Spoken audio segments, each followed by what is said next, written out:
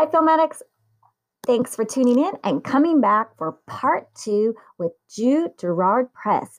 He has directed and produced and overseen hundreds of hours of broadcast. He's a showrunner, executive producer, director, and writer for Full Throttle Media. He does sketch, acting, and voiceovers. And his original comedy screenplay, Harry's File, has been awarded multiple winning awards and in particular, Grand Jury Prize for Best Screenplay at the Film Invasion Los Angeles International Film Festival. So let's check out some of the shows that he's done. He's done stuff for ABC, CBS, UPN, Fox, PBS, Discovery, National Geographic, Sony Pictures, Century Fox, OMG, and Animal Planet, and much, much more. So let's welcome back Jude Priest. Thank you. Pressed, yeah, no worries. Hey, good to be here. This was it's a fun interview. So I have sort of two entities that I work with. Oh, actually three, because I am a for hire producer director. So if a company needs a showrunner, I'll do that, which I've done hundreds and hundreds of hours of all over the world. I think I've shot overseen projects in 6 continents and around 90 countries now, all but 2 U.S. states, I think. And then for about almost 8 years, I worked for a company out of Austin, Texas, which was Full Throttle Media. And I oversaw all of their productions all over the world. We did a really cool ongoing project with Ferrari in Italy. So I was going back and forth to Italy, overseeing and directing this, this project, about a historic Ferrari boat, actually, that Enzo Ferrari had donated the engine to. That was a phenomenal thing where I was going back and forth to Italy numerous times over about a 4-year period. And that job wrapped up, which was, again, started out as a 2-month gig directing a commercial and went on for about 8 years. So it was a great gig. And now I'm developing and producing and writing through my own company, which is Lifelike Productions Inc., which has done a couple of features, run through it, and a feature doc called Rabbit Hash Center of the Universe, which is a true story about a town that elected a dog as their mayor, which I directed and produced, which was an amazing, fun film to do, and this town is incredible, and the people are incredible, and it spawned an Animal Planet special. Oh, where is the town at? Is it in U.S.? It's called Rabbit Hash. Yeah, it's Rabbit Hash, Kentucky. It's kind of back in the woods, across from the Ohio River, across the river from Rising Sun, Indiana, which is a big riverboat casino town, and about maybe a half hour from Cincinnati. As the crow flies, if you go straight. I mean, it takes a little longer because you go through all these winding back kind of country woods. But it's a small little town, and in 2003, initially, they had this crazy election where a dog won as mayor, and they've had 5 mayors since. And I did the original story on the original dog mayor, and then Animal Planet liked the film so much they bought a special that I did, directed and executive produced about a new dog mayor called Mayor Dog, that Ben Stein narrated, and now they've just elected another dog mayor, Mayor Wilbur, and I still have all the rights to the town, and I still own all the IP for the dog mayor story. So I'm actually working on a couple of projects now that we're looking for funding for. One is a live action feature that's kind of a throwback to what we talked about earlier, the Escape to Witch Mountains and stuff, where dog mayor and the kids of the town save the town. So that's in development right now, and but that's been one of my personal fun projects, because just the people are so amazing in that town and have opened their arms to me over the years, and been very loyal to me in terms of the rights and any media stuff that's done with them, and so that was fun. What kind of dogs were they? Everyone's gonna be saying, Marilyn, you didn't have dogs. Everything. The first dog was a black and tan lab, mutt rather, named Goofy. So it was Mayor Goofy. They've had black labs. They've had, you name it. It's been kind of, and it's a real election. I mean, they run as a real election, and there'll be humans in the race. But just they said it was going to be like a real election. The one with the most money wins. So people would put up dollars for votes, and it was all to raise money for charity. But on the books, it's an actual mayoral election, and the town council really runs the day-to-day stuff. But the dog mayor becomes kind of this great spokesdog or spokesperson for all these different events around the county. For women's shelters, there's a phenomenal thing where they started a thing called the Pet Protection Program, where they were finding this women's shelter out of Kentucky was finding that women would not leave abusive relationships sometimes because they had pets at home and they feared that it would be taken out on the pets. So they wouldn't leave an abusive situation. And this women's shelter in Kentucky started a thing called the Pet Protection Program, where they had a special area where the women could bring their pets with them, and they saw an increase, like sadly, 98% or whatever the number is. And so that program is starting to be adopted all over the country, and the dog mayor was sort of a spokesperson for that, shelter. So there would be dog park openings and different events and, parades and stuff like that. But yeah, it's just a quirky little piece of Americana about these great people, these great, fun, smart, brilliant people who, if you rush to judgment, come off may look like hicks or hillbillies, but man, they're some of the smartest, funniest, most charming people I've ever met. Well, that's like really fun. So following the dog mayor, everyone's like, "Oh, Thursday, my dog is a husky." She's like, "Nudge, nudge." Yeah, yeah. And then so we have to talk about. Should we talk about Harry's File next? Your award-winning Harry's File screenplay? Yeah. So I've written a ton of scripts, and there are several projects that. That I'm very passionate about right now and are in various stages of development. The first, I optioned the rights to an incredible memoir, powerful memoir. I would encourage everybody to read it. It's been called one of the best stories ever written on addiction. It's called The Los Angeles Diaries by James Brown, not the singer, not the football player.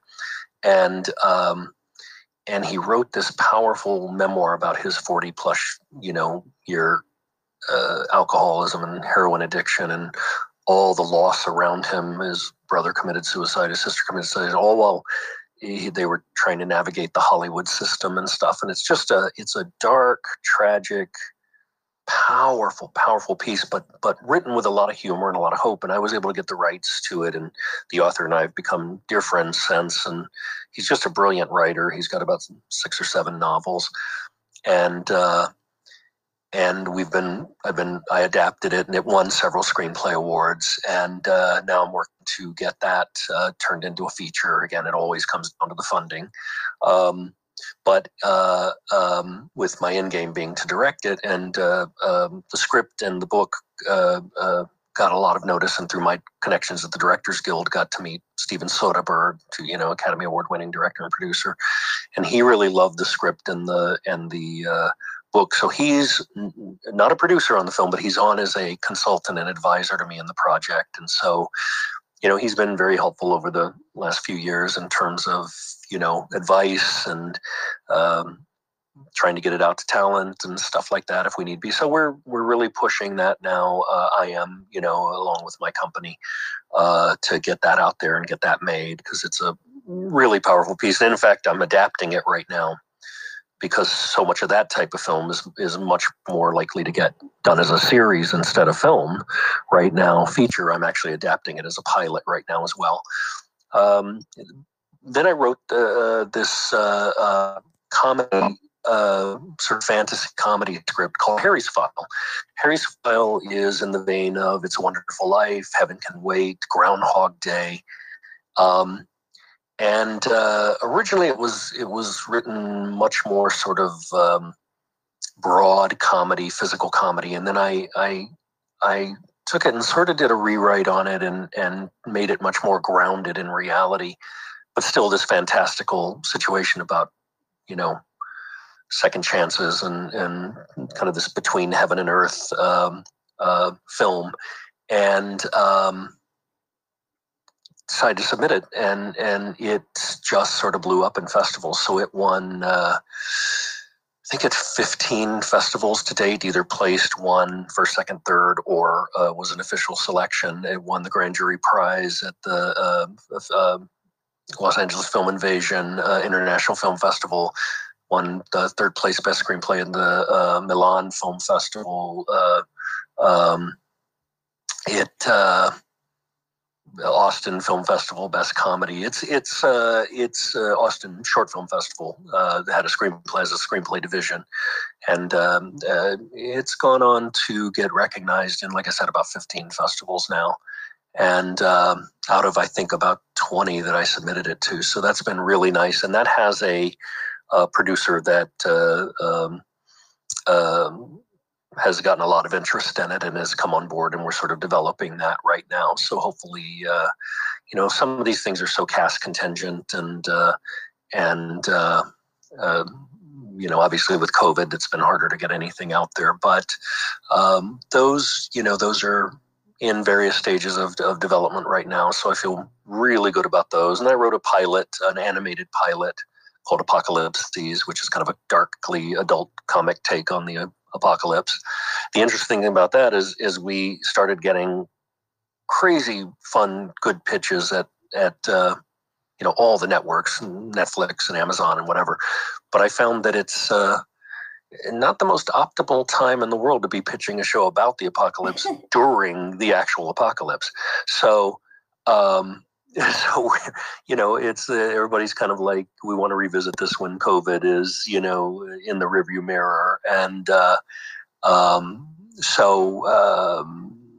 yes, and then I'm continuing to write. I just finished a script. We're actually in the rewrite phase of it now. A really fun kind of Jumanji type film with a partner, Tom Tonkel, who I'm writing a lot with now. I write a lot on my own, and then I write some with partners. I have an action thriller that I'm writing with another partner, and then I have a new series that I'm just starting to write, again with Tom, the same partner. And then I have I sort of have my list of projects that I want to work on. There's 2 that will do on my own. But yeah, so writing, particularly in the COVID era, particularly in the lockdown and all that, this year, while there hasn't been a lot of actual work, so much of my work involves travel, which has been, obviously dead, and being on set, which has been dead.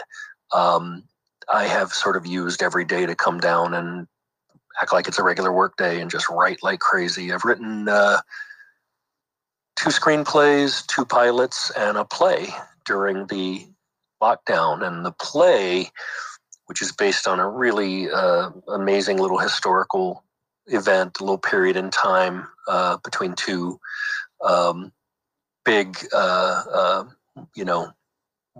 figures in history.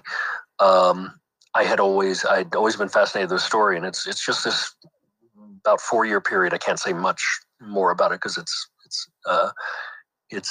in development at this point, but where these 2 figures became fast friends and then bitter enemies. And I just thought it lent itself to this great musical, this great epic sort of Les Mis, Wicked sort of musical. And I wrote the treatment, and then I wrote the 2-act play. I'm not a musician. I sing, but I'm not a musician.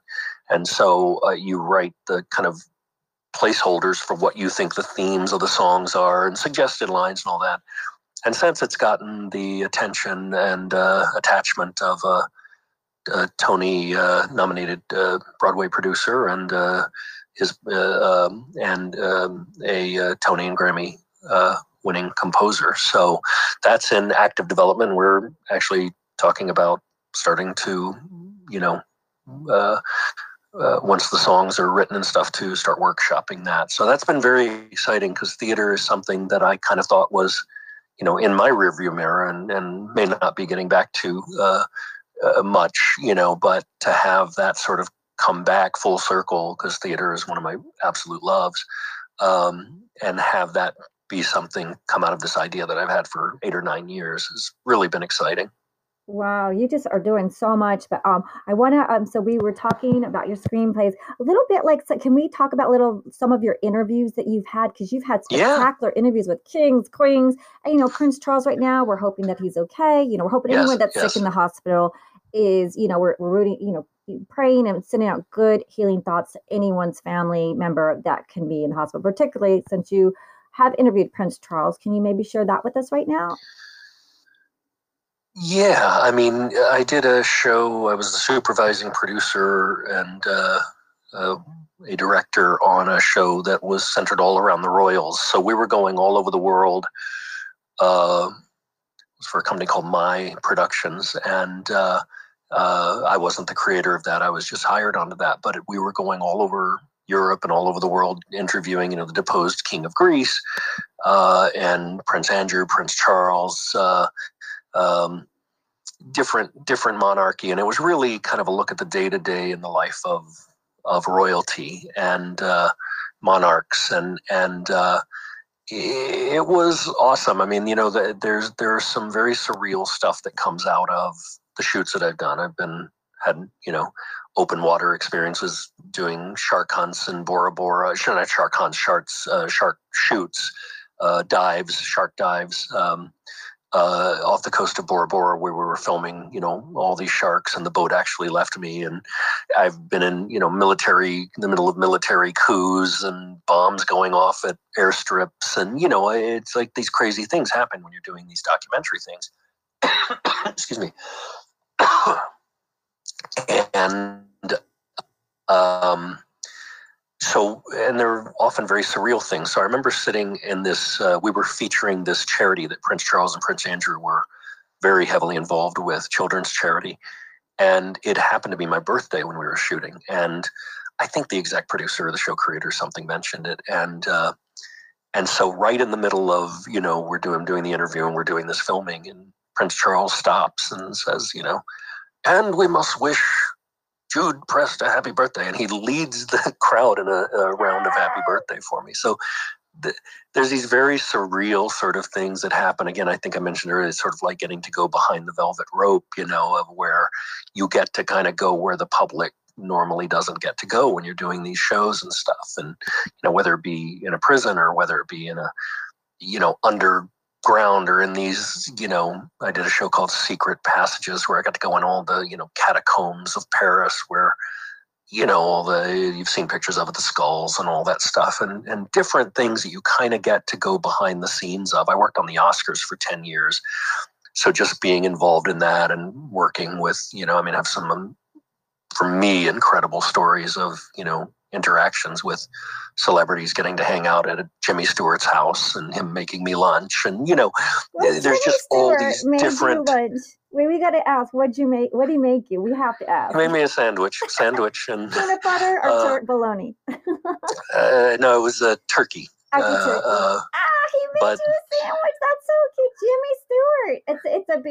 It's a wonderful life. Made you a sandwich. Oh my gosh! So I'm just seeing if we get until he made me lunch. So he was awesome. I mean, just one of my highlights of my career. Saying I got to sit down a couple of times at his house with Jimmy Stewart, Al Pacino, who again, Godfather, Dog Day Afternoon, Serpico, all these things. It's like I, got to talk with him. He had just won for Scent of a Woman. And typically, if they're nominated or have won, you can't get anywhere near them. And at the Governor's Ball, after I started as a production assistant, and then I kind of was a talent liaison where I would work with the celebrities, get them their sides, get them their script, read it through with them, make sure they were where they needed to be, make sure I greeted them so they saw a face that they recognized when they came to the stage.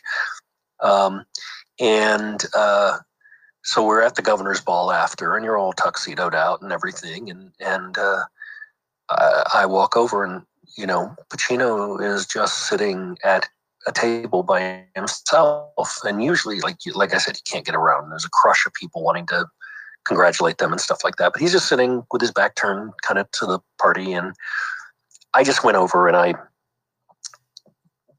had wanted to introduce myself because I had just seen him speak at Paramount a few months earlier on a film that he did called Looking for Richard, which was about making of an American version of Richard III. And I was in the middle of doing Richard III. I had started out playing Buckingham, and then they had asked me to do Richard when the show got extended. And so I just went over and I kind of put my hand on his shoulder, and he turned around with that big, like, charming Pacino smile. And I just said, listen, I don't want to interrupt your dinner. And I said, but, let me get out of the way first of what a Godfather fan, Serpico and Dog Day Afternoon, what a huge fan I am of your work. But I said, what I really want to say is I am doing Richard III, and I wanted to tell you how I'd been doing Buckingham, but now I'm going to be doing Richard III. And I just want to tell you how much your speaking on Looking for Richard was a great class for me. And he just goes, sit down.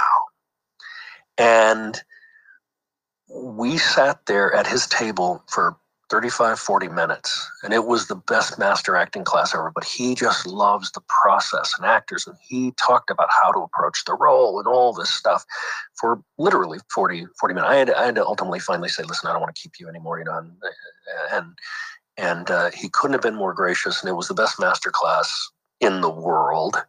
And it's just one of those things I look back on, like, these great experiences that you get to have, or that I've gotten to have, and many people like me, who do the same sort of stuff that I do, get to have, in this business, as up and down as it is. You kind of look back on it. I always say I look back on a lot of the stuff I've done in my career with a lot more fondness than when you're in the middle of it. When you're left out in the middle of the ocean after doing a shark dive, it's not that fun. But, 10 years later, when you look back on it and go, wow, I did that. When I say I sat down with Charles Manson and interviewed, it's one of the most bizarre, sort of creepy things I've ever done in my career. But you go, wow, not many people get to say they sat down with Charles Manson, So I look at those things as kind of benchmarks throughout my career of going, okay, I did that. It was like, they're kind of fun stories to tell in retrospect. And, when at the time it was work and it was whatever, but sitting down with Pacino and, who just, couldn't have been more gracious and stuff. You get those with, celebrities and people you look up to and respect. And those are some of the best moments throughout my career. You got to share a little bit. What did he say? I was going to say, she didn't ask him what he said. What did he say about acting? Give us a hint. Well, it was just, the big takeaway, and it was just, you cannot get, when you're doing Shakespeare, and obviously Richard has these great, and Buckingham and all, they have these long monologues. You can't get hung up on the words. It's always with acting, it's about the thought behind the words, and you can't get hung up on the, da da da da da da da da, the iambic pentameter or whatever. You still have to have it sound natural and while getting the rhythm of the beats of the lines, you still need it to sound natural and conversational. So he really sort of focused on that, and it really kind of came down to really focusing on the intention and the thoughts behind the words, and and that's really kind of what the gist of the conversation was. But it was just this, and and he would go through lines and he would talk about specific things. It was just a phenomenal, like I said, masterclass. Well, Jude, we have somebody here that wants to talk to you real quick. Okay. Hello, Jude. We want to wish you a happy birthday. Can you remind us when your birthday is? When is your birthday, Jude? Yes, it's January 19th. Aha. So yeah. Well, that was my fake Fox Prince Charles with a female version to that very exciting. That someone would be so kind to even like someone that's that has like he's a king of London and generational. Yeah. So it sounds like they're nice. So it sounds like some people's nice. People are like, oh, what about Charles Manson? What about him? Any feedback on that you want to share with our audience? Yeah, Nice. Charles Manson's the one I get asked about the most probably, and it's just fun. It's my favorite story for that is that when you go to the prison, and we'd set it up with the prison, but Manson did not know whether we were coming or not, and did not know we were coming. It was, they wouldn't let him know until kind of right before the interview. And they said, it's his decision. If he wants to do it, he can. If he doesn't, he doesn't. And at the time, the Son of Sam law was in effect. So prisoners could not profit from doing any kind of media or interviews or anything like that. They couldn't get recognition for crimes they committed, basically. So we weren't even allowed to video it. We were allowed to record it. And then it could play over an image or something like that. So there's an interesting thing. It was Corcoran Prison up near I actually interviewed almost many of the Manson family, Leslie Houghton and Leslie Van Houten and Patricia Krenwinkel. And I think Tex Watson was the only one who didn't want to be interviewed for it out of the core Manson family, but all in their respective prisons. But at Corcoran Prison, where Manson was at the California-Oregon border, and the warden or the rep, comes and sits in the car, and it's about a quarter of a mile to go to the special housing unit, SHU housing unit, where at the time Sirhan was also in a cell there.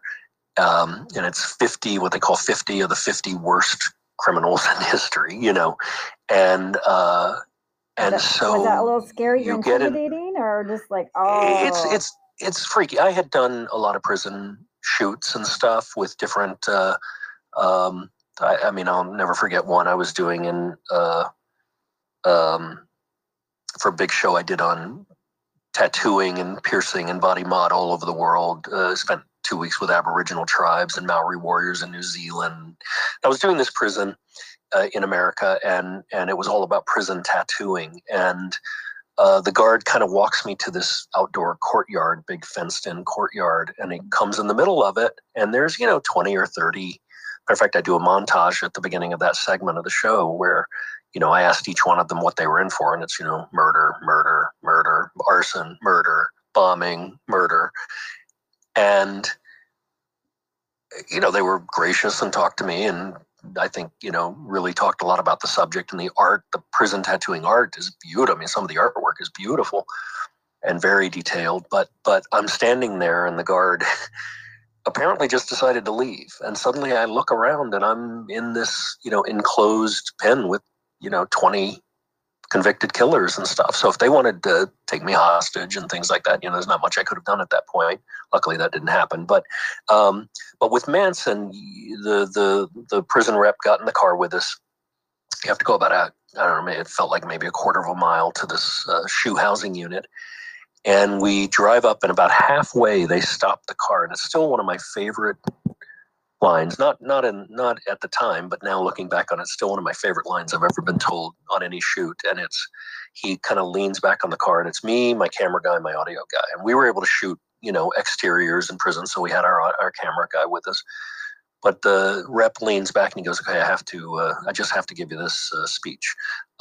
California does not negotiate for hostages. If something happens in there, we'll do our best to get you out, but we do not negotiate for hostages." So that's what you're about to drive into when you go into this SHU housing unit. And that's the speech you get, So it's not the most comforting welcome in the world, but they said, he doesn't know you're coming. Once we get you in there and get you suited up and everything, they will we'll ask him if he wants to be interviewed. It'll be totally his choice. And so we got in, and they put you in full Kevlar, full head to toe riot gear, basically. And I'm like, I wonder why that is, you're in a prison, obviously, said, well, these are 50 of the 50 worst criminals in history, and they just have a lot of time to think of ways to hurt people. And he told us, stories about how they can make a shank out of a plastic milk carton and let it harden over months, and it's, they'll sharpen it to where it's a knife, it's a blade. And so they put you in riot gear. They also say, I had 2 guards around me. I'm walked into this room. Manson agreed to the interview. They walk me into this room. I have 2 guards standing next to me, and then they put Manson at this table, and his feet and his hands are chained to the table, and he has 2 guards around him. And I had asked them later why they needed guards around me, and they said, well, it's really to protect Charles Manson as much as you, that you could be somebody going in there to get revenge or be a mark. Like if you're the guy that killed Charles Manson in prison, you're like, if you're some crazy person seeking publicity that way, so it's in there to protect them as much as it was me. Well, we're going to have to go to